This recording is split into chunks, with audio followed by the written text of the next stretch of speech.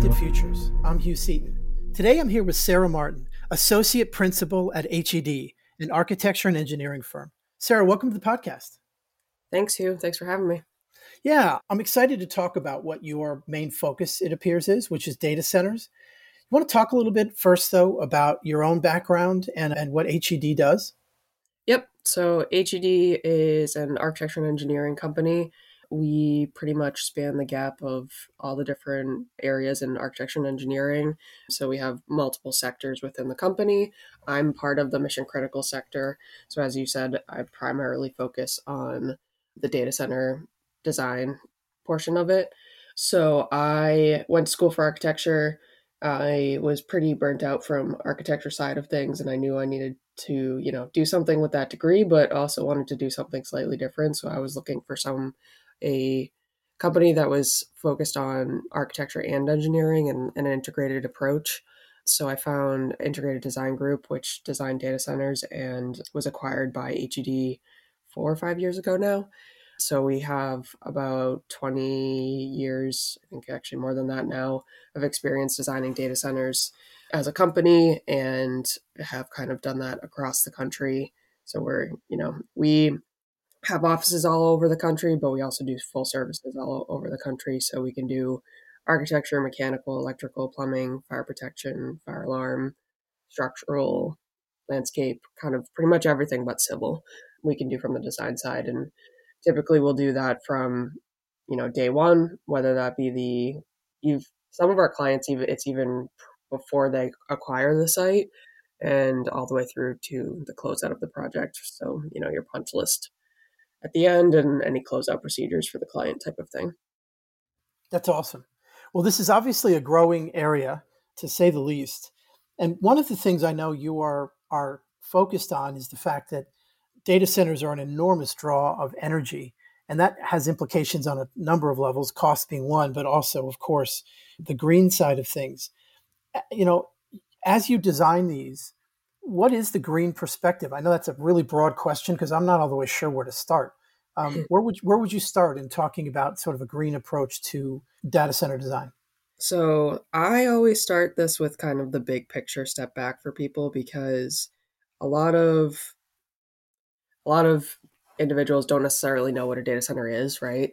And so there's always this commentary of like, oh, they're using so much power. And at one point there was an article that was put out there of like, oh, they're just doing Bitcoin. But it's like, no, data centers are doing a lot that, we all kind of rely on a day-to-day basis. So one of the things that is always interesting to me is everyone's like, oh, well, it takes so much power. But it's like, well, do you want Netflix? Do you want, TikTok and all those things? Because those go somewhere. And that's essentially what the growth of the data center industry has been fueled by over the past 5 years or so, has been primarily, the bigger kind of social media or streaming platforms. Right now, we're kind of looking at more AI pushing that boundary, but, it does come down to user interface, right? And so what is confusing with data centers is they are inherently efficient facilities because when you're building something at such a scale and with, the intent of this data center is designed for the power usage, right? It's designed for the servers versus a hospital that's designed for people's comfort. Those metrics and those parameters change how you do your design, right? And so in your data center design, you are inherently looking for your most efficient system to meet whatever set points you have for what you need to maintain within the room for the cooling and all those types of things. And then on an electrical level, you really want to make sure you're not having any wasted load or stranded load or redundancy that isn't necessary because like I mentioned, the scale at which these are being built, no company wants to put in all this money into a building that doesn't need an extra level of cooling or extra level of power type of thing. So in themselves, they already are very efficient. I would say from a trending perspective of where we're going in that is probably kind of three areas that you're looking at right now. One of them being materiality. So that one is always kind of a hard one when it comes to data centers because while the construction industry has come a long way when it comes to, having reduced carbon concrete or whatever the product is, we've made a lot of progress there, but when it comes to a data center and you're trying to offset, 36 megawatts, it's not going to necessarily do that. So then it goes to your cooling and your electric. So cooling, we've seen a push for liquid cooling, which essentially is just bringing cooling direct to the rack as opposed to an air cooling system where you, in theory, lose as your air is kind of transferring from the unit to the rack, you end up losing some of your cooling. It may not be a substantial amount, but bringing the cooling directly to the rack and directly to the chip is a more efficient approach.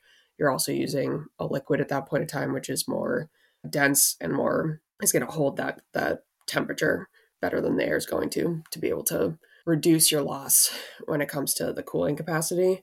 And then power, the biggest thing we're seeing is a shift, or hasn't quite turned into a shift yet, but it's the interest is growing in alternate power sources. So in the past, we've seen a lot of the big companies like Meta, Google, Microsoft, etc., using this thing called the renewable energy credit, which essentially they've worked with a developer to, whether it be a solar farm, a wind farm, whatever, they've developed a site that provides X amount of megawatts, and from there they use that as a credit to offset their use on the grid. The solar plant hasn't, necessarily served the data center itself because of the limitation of solar is not always consistent, right? Like you have a bunch of cloudy days in a row. It's not gonna Yep. keep the load going, but it's also a power storage issue for them. So it's a more kind of a trade-off than it is a like direct power source. But what we're starting to see is now an interest in trying to utilize existing power sources or use like small nuclear reactors and on-site power generation. So we've started to see the use of nuclear reactors that are already existing and may not be actually being utilized to the full capacity that they are, and trying to use those so you're no longer using the capacity from the grid, right? Because while it's still a power draw, it's avoiding the impact to the stability of the grid in different regions, right? Because like Northern Virginia right now is in a situation where they can't build fast enough to keep up with the power demand and things like that.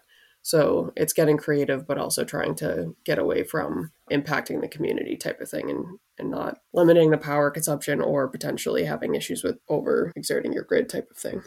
That's an interesting one. I just want to dig in real quick because I worked at AOL many moons ago in Northern Virginia. It was one of the first large data centers. This is obviously in the 90s. And you make me think that one of the huge considerations of where to put these things, data centers, of course, is the power situation where they are. And is that the kind of thing that governments will use to entice and say, hey, we'll build something, or we'll fortify something, or we'll make the power availability better than other options? It seems like the volume of power is so high that that's a big consideration for where you put things. I mean, now that I say it, it sounds obvious, but is that an area that governments compete, like tax credits? Yeah, so it's kind of funny because while there's this push and pull with the community, right, where I'd say Northern Virginia is probably the loudest with the community being like, we don't want data centers. There are plenty of states that have actually made adjustments to their tax credits type of thing to bring in data centers because it does have a huge impact on the community from a bringing in money perspective. Like Northern Virginia has grown exponentially over the past 10 years from a development side of things because of the data center growth in that area. So yeah, the from a tax credit perspective, yes, 100%. The two things, or there's really three things that are kind of like these are the drivers. Sorry, four because of the tax credit one, but the cost of land, the cost of power, and telecom. So part of the reason why Northern Virginia is the way it is there's a telecom line that goes over to Europe that, like, if you look at the telecom maps in the world, the amount of communication that comes in through Northern Virginia area is absolutely insane. They have a number of connections to Europe and different parts of the world through that area. So it's a little bit of a, New York's too expensive, Boston area is too expensive. Northern Virginia kind of won out from the East Coast perspective as well. It's proximity to DC type of thing. Yeah, I wonder if there was something going on in the 70s, even back to the 60s, with the government that laid down infrastructure that just built on itself. But It's a second question. I got to ask you about nuclear. So there, you keep hearing about, small nuclear reactors or development where you don't necessarily need to spend $20 billion on something that's massive and has all sorts of design issues, where people are looking at adding like almost an encapsulated nuclear power. It's early and I don't know. I don't think any of these have been deployed. But is this part of the conversations? Again, not without saying anything that's untoward.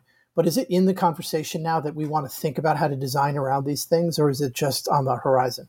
Yeah, I would say we're still probably 5 to 10 years before you start seeing, it to be a trending thing within the industry, but it Yeah. is something that people are trying to talk about. And the reason, or at least the sense of the reason why I get it's kind of becoming a trending topic is because we know that there's somewhat of a stigma around it. Mhm. And so there's, different groups and agencies within the industry who kind of help, set the rules around what works and what doesn't work and what is considered acceptable for redundancy and all those different things. And so nuclear has never really been on the list from that perspective. So it's kind of a a shift in the industry that requires kind of your subject matter experts to all kind of chime in, because I think there's one company that has done it.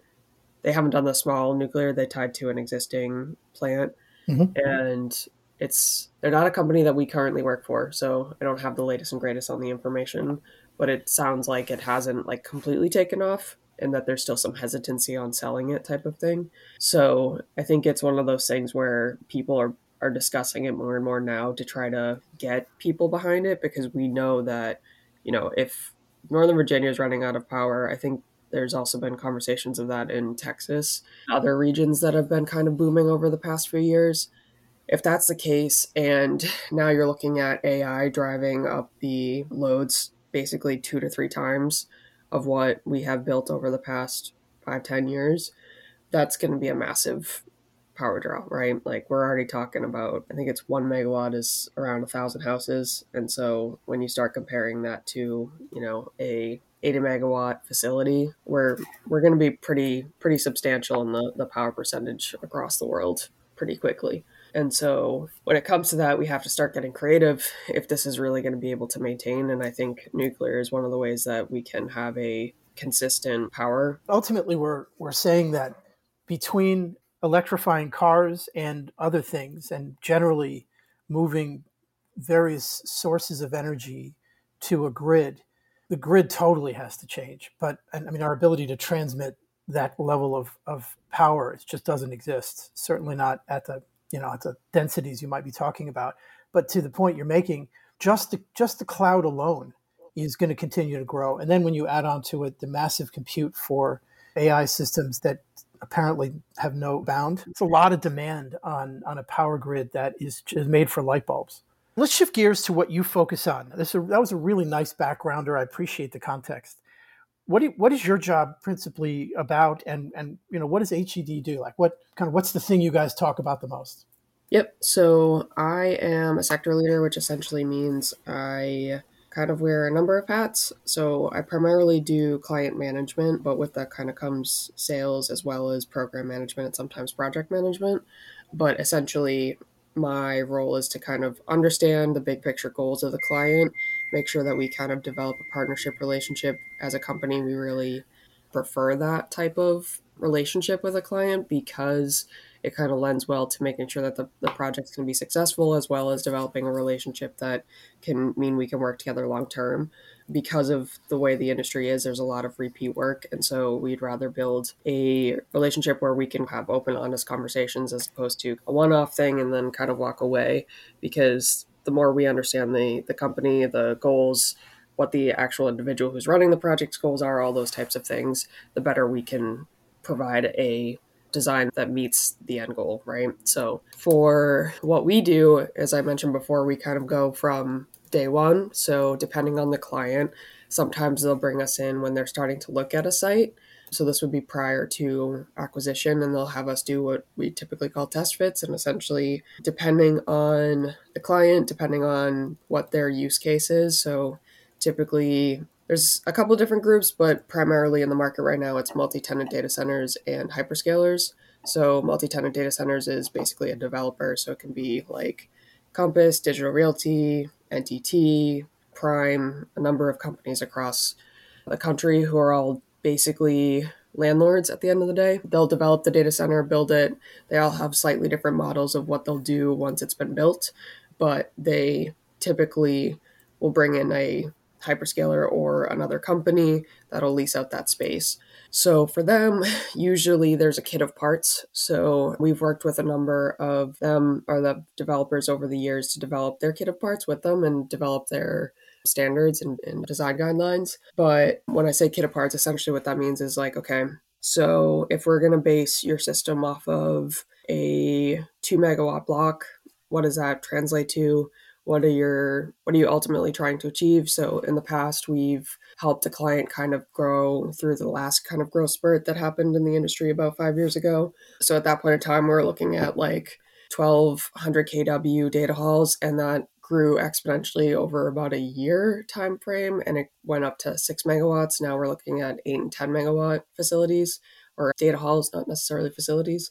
And so we've been able to kind of work with, okay, this is your quote unquote kit of parts, right? And so maybe that's a slice of the yard that contains your generators, your panels, etc., of what you need within the yard, and then translates into your UPS rooms and then into the data hall. And then how many of those quote unquote blocks do you need? So is it going to be a 2 megawatt data hall? It's going to be 6 megawatt data hall, that type of thing. So you have that expandability. And then similarly with the layout of the data hall itself, kind of being able to work through, okay, with that expandability, how do you do your layouts for your mechanical and kind of work through the kind of restrictions as that growth has happened over the years. So now we're kind of at a point where there's a little bit of flexibility or a little bit of standardization, I guess is the better way to say that, because we're seeing more, 8 megawatt range data halls. So that's been a little bit consistent. I wouldn't be surprised if that's going to start going up again because of the AI conversation and the density of your rack. So essentially, when you talk about density of a rack, if you're looking in the past of like a 6 kW per rack, right? We're now starting to talk more along the lines of 100 kW plus. There's been some conversations around some companies going all the way up to 300 kW plus. And So, and Sarah, if I can just ask, because this is not something I know about, when you say kilowatts per rack, what is a rack? Is it so a rack is basically a giant computer. So it's your server rack. So your desktop tower, imagine that kind of on steroids a bit.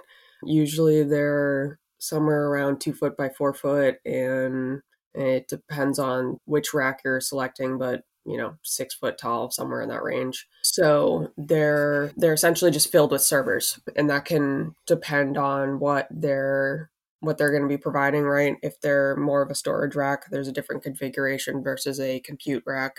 And what I was saying earlier about liquid cooling, bringing the cooling directly to the rack, now the rack now has components in it that you can run the piping for the cooling directly through the rack. And then essentially it'll have a whole bunch of cabling coming out of it, which will be your telecom connection. And there's usually like fan configurations in there, and now that we're looking at liquid cooling, that's kind of swapping that out. But essentially it's very similar to your computer tower that you've seen with your desktops, right? really interesting? And I mean, I've seen data racks many years ago. I have to imagine it's a really different beast than what it used to be. I mean, just the amount of utilities, for lack of a better word, that flow through it compared to before, where it was, plug the power in, is pretty wild. Yeah, it's kind of funny because I've heard a number of times that people are like, oh, telecom is going to be less of an issue when it comes to AI. But at least the people that I've talked to and the projects I've been involved in, that's not been the case. Like, it's been more of a conversation on, hey, can the rack actually support the amount of cabling that needs to go in? Like, Hmm. the openings at the top of the rack aren't as big as the cables trying to bring into the rack now. So yeah, it's exactly what you said. It's just kind of pushing the same metrics or the same components to the extreme at this point. They've gone up exponentially in weight over the past few years as well, and I mean, they're densifying at all levels. This is essentially what it is. The numbers are just crazy.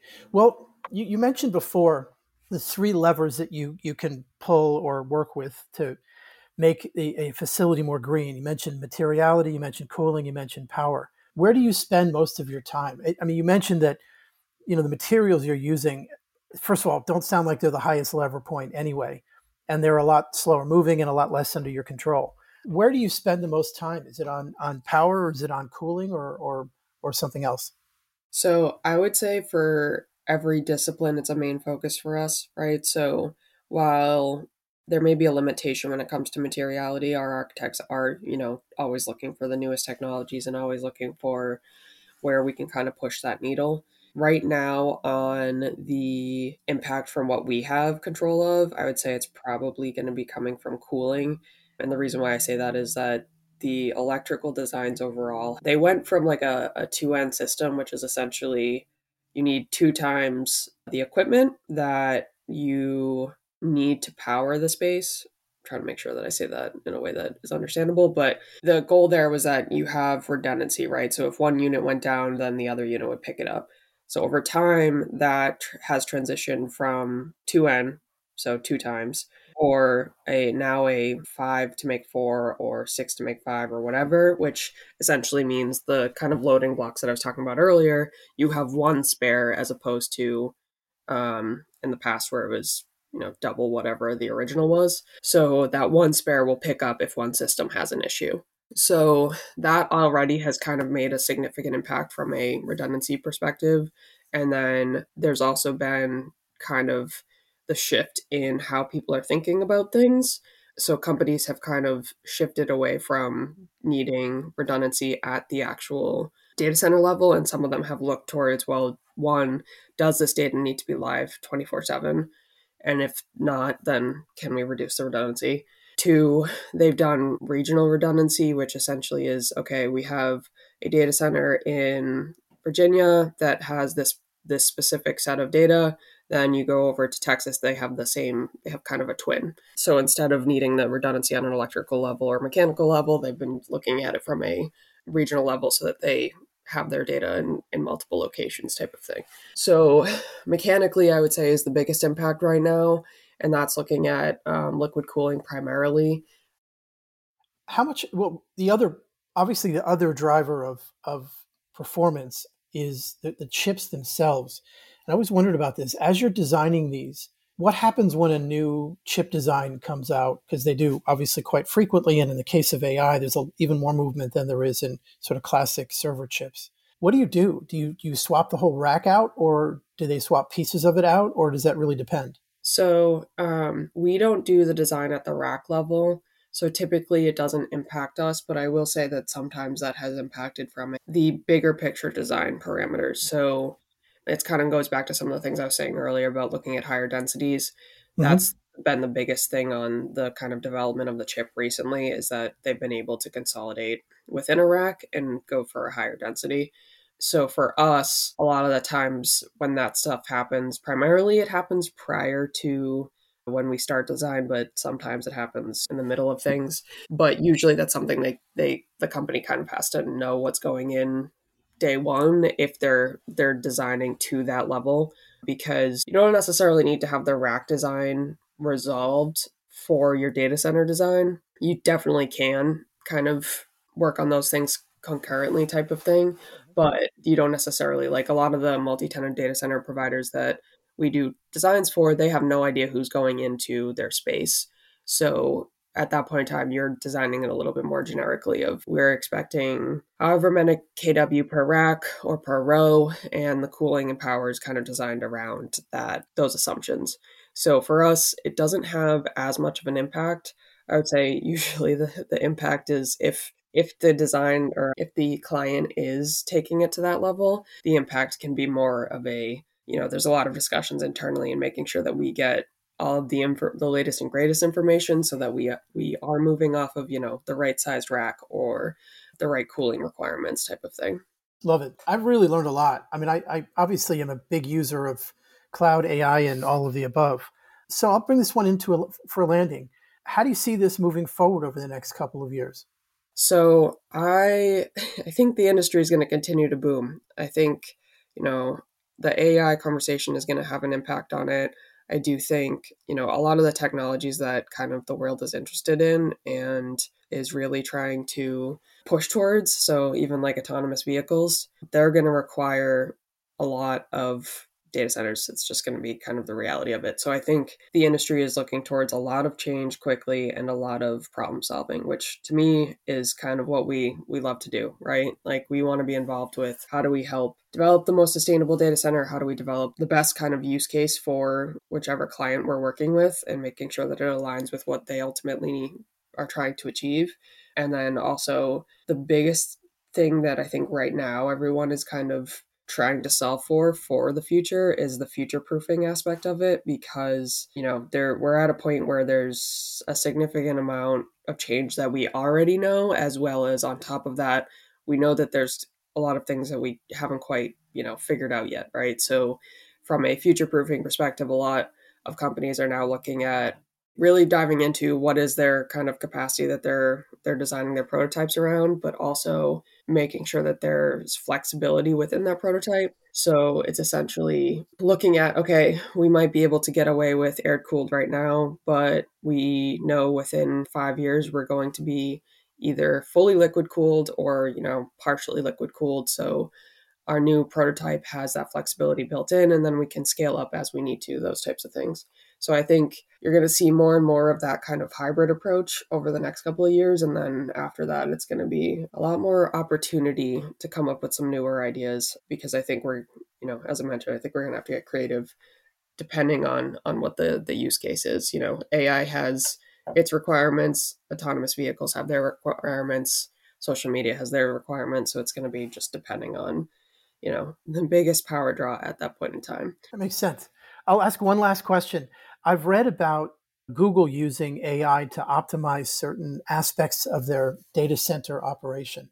That sounds a little bit like it's operating, not building, but is that a part of the equation? Yeah, that is honestly, it's one of those things that I'm hoping kind of comes out of this AI conversation, because a lot of things that we just talked about is more on the operations or the impact of AI on the data center growth. Mm-hmm. But there's also the AI impact on design. So, what Google does, or at least what I understand what they do, they use AI to monitor live weather data, Mm-hmm. to combine that with an AI that monitors their live loads. So, say that they're only using 70% of their capacity within their data hall. It's a cloudy, rainy day or whatever. What with those two kind of metrics together, what is the most efficient way to run your mechanical system? So, with that, that's like highly operational, right? Mm-hmm. But what I think and what we've kind of seen and have been starting to dabble with as a company is starting to look at softwares that also help bridge that gap. So whether it be it may not be quite AI yet, but maybe it's a software that is a step in the right direction in better understanding the building systems and being able to do kind of energy modeling and all those types of things. And so data centers are very hesitant to share that data, but Mm-hmm.